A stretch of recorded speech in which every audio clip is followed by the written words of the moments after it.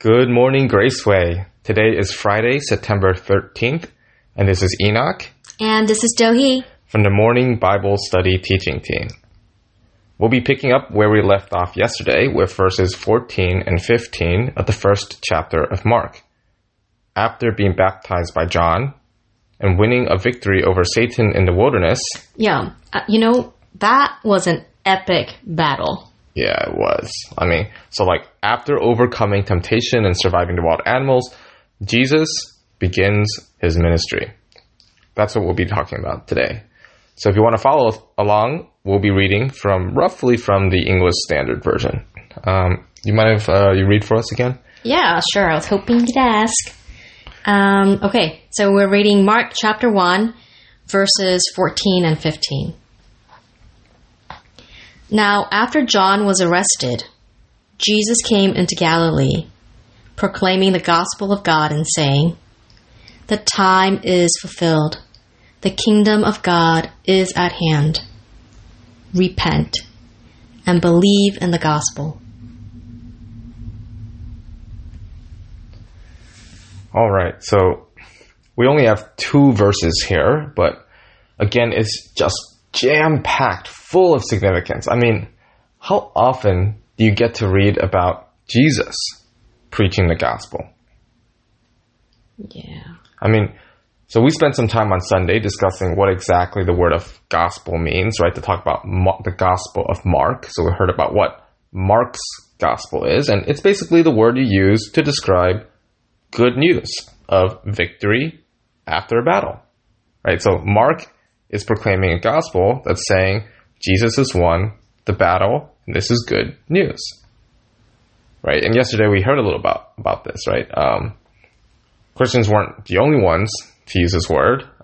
It's also the word that was used to describe what happened in the first marathon, for instance, when the Greeks won a decisive victory over the Persians in 490 BC. And a man runs 26.2 miles, right, a marathon length, to deliver the good news of this victory. This is like a gospel proclamation. Right. And now, Jesus is doing the same thing, right? So he's telling everyone the good news. He just won this epic battle in the wilderness, right? God just gave Satan the beat down. Right. He put him in his place. That's right. So he's tied up the strong man, and now he's saying, it's time to plunder the house, right? Yeah, Jesus shows Satan who's boss. He pound him. Yeah, there's a new game in town, right? So that's what he's saying. And, of course, Mark is really insistent to give us a key detail. He tells us that Jesus begins doing this after John was put in prison, after John was arrested, after he was turned over, right? And this is a kind of a foreshadowing of sorts, right? This is, Jesus and John are kind of saying this relatively the same message. The one difference is John is basically saying someone's coming, and then Jesus is like, I'm here. Right? That's right, yeah. Right? I've won the initial battle already, and now the kingdom really is coming, right? It's really close. Right. But not everyone's excited about this. Not everyone's excited about God coming back and setting things right. For one, there's some people who just probably think things are just fine, right? There's people in authority, and, maybe they're not using it right, and maybe they're a little worried about that, right? So they're bothered. They're kind of scared almost, right? Think about God's coming to set things right.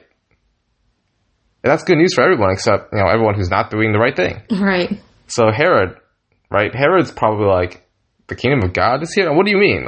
I'm the king. It's already here, right? And so, he feels bothered by John. And so he puts him in jail. And as we'll see throughout the rest of the gospel, right, he's not the only one who's bothered. Not everyone is so excited about what Jesus is saying. Which is a shame, because I'm excited. Me too. Okay. So Jesus is going out and he's proclaiming the gospel. And what is he saying? The time is fulfilled. The kingdom of God is at hand. Repent and believe in the gospel. And this is what's really fascinating about this passage. This is probably not how most of us are used to hearing it preached, right? Yeah. Nowadays, most of us probably are more familiar with something like the Romans road or the four spiritual laws, right? Yeah, that's right. I mean, like, since the Reformation, the focus has often been on how it is exactly, one is saved, right? That's how I remember when I was young, right? First, you start with establishing, that we're all sinners. So, in Romans, it says, all have sinned and fall short of the glory of God. Right. And then we talk about the consequences of sin. The wages of sin is death, right? But then the possibility of salvation. The gift of God is eternal life. Right, and then how do you get saved? You accept Jesus into your heart. It's your personal Lord and Savior. So, this is like the Romans road. But nothing against Romans. It's an absolutely amazing epistle, and it is. It's almost a travesty that this is what most people think about it, right? I really wish we had some time to study it together someday. I hope so too. Maybe next year. But this just isn't how Jesus is preaching the gospel. I mean, actually, in fact, if you really pay attention to the New Testament, almost no one does it like that. Yeah. Like, think about how Peter preaches in the book of Acts, right? Yeah, that's right. I mean, so in the beginning of the book of Acts, chapter 2, you have the day of Pentecost. And the Spirit falls down, and everyone, and they all spill out, and everyone thinks they're drunk, and they're kind of like, what's going on? And so Peter stands up, and he sort of preaches like the first gospel message. And what does he say? Right, at the core of his message, it's something like, let all the house of Israel therefore know for certain that God has made him both Lord and Christ. This Jesus whom you crucified. Oh, yeah. I mean, what is he saying? It's time. The kingdom of God is here, right? Like, let them know for certain, right? How do we know? Because it's happened. Finally. Now. And what's happened now? This guy, Jesus, he's king. This is the kingdom of God. Right? Yeah, we're like, think about Paul. That's right. Yeah. Yeah. You go. Yeah. Again in Acts, and he's with all those philosophers in Athens, and he's preaching, and he's given a chance to speak, and he says, you guys are all really religious, but you guys don't really know who these gods are. So let me tell you about this God, about the God who made heaven and earth. And up until now, you all didn't know about him, but the time of ignorance, God overlooked. But now he commands all people everywhere to repent. And why does he say this? Because, and here's what it says, he has fixed a day on which he will judge the world in righteousness by a man whom he has appointed. And of this he has given assurance to all by raising him from the dead. In other words, it's time. The kingdom of God is here. Yeah, I mean, with Peter, right? You can think he's just talking to Israel, right? They already know about the coming of the Messiah. They're waiting, so you can, it's time, the kingdom of God. It makes sense, right? They've been waiting for it. Right. But Paul, right? He's just talking to Greeks. Yeah. He's like talking to philosophers. They might not have this messianic expectation sitting in them. But the thing is, Paul's basically saying the same thing. He's like, I've overlooked those times of ignorance, right? The time is now, right? This is him.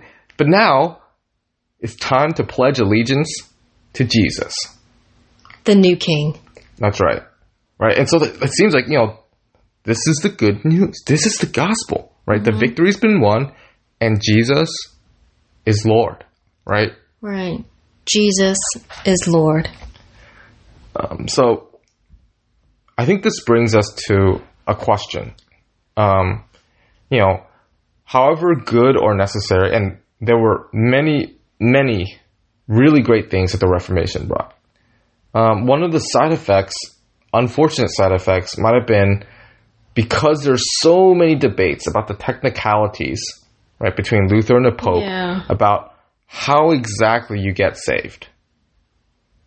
Such that sometimes we lose a little bit of the bigger picture. There's this bigger reality that Jesus is preaching, that Peter's preaching, that Paul's preaching. Right.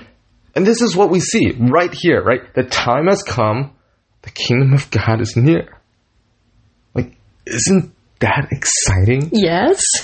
Like, time has come. Like, the waiting is over. God is going to rule over the world now. It's really close. And the question I have for all of us is, what would it look like if this is the gospel we're proclaiming every day? Ooh, yeah. Like, what does this mean for our lives if this good news is true? Wait, are you actually asking me those questions right now? Yeah, I am. What? You too. Okay, I don't know. I guess, like, I would, like, get really nitty-gritty into the details of my life. You know, I would think about things like how I talk with the cashier at the grocery store, how I, like, acknowledge or treat the kids in the neighborhood, whether or not, like, I say hi to them, to let them know, like, I know you're there. I guess in the light of knowing that the king is here, I mean, that would completely recolor how I see everything and the value I put on everything. I would think that everything I do really counts. Not only because I'll be judged for it, but because I'm loved. You know, all of this was because he loved me. Yeah. Anyway, so you should answer that question since you made me answer it. All right. I mean, for me right now, I'm like working on general exams. For those who don't know, I mean, basically, I have to write these papers for academics, and it's kind of intimidating, actually. Like, you sit there, you have to say something to all these people who know so much. You know, like, people may think I know a lot, but, like, really, there's people out there who've spent their whole lives thinking about these issues, and they really know a lot. Mm-hmm. And sometimes it's just hard to get words on the page because you're just like, oh my gosh, but what if they say this, or what if they say that, or what if they, you know, because you're just not like, or basically there's a part of me that sometimes thinks like, am I crazy? Like, all these smart people are thinking about this, and they're not saying what I'm saying. And so am I just like wrong or something? And thinking about this news, right? Thinking about the fact that Jesus is in charge, like that I'm not actually just responsible to the professors who are going to read this paper, right? Or to the academics I have to try to convince, or even to like the public, right? That I might be writing for eventually. Like, but that, whatever, all in addition to all that, eventually I'm going to have to stand before God, right? And say like, was I faithful to the message, to what I need to say, given what God's given me and what the world is like and what needs to be said, right? Yeah, I mean, that's a challenge. It's like liberating, but also kind of scary at the same time. Anyhow, I think we've gone way over time. Yeah. So sorry about that. But you can join us next Monday for some more Gospel of Mark. So this is Enoch. And this is Doi. Signing out.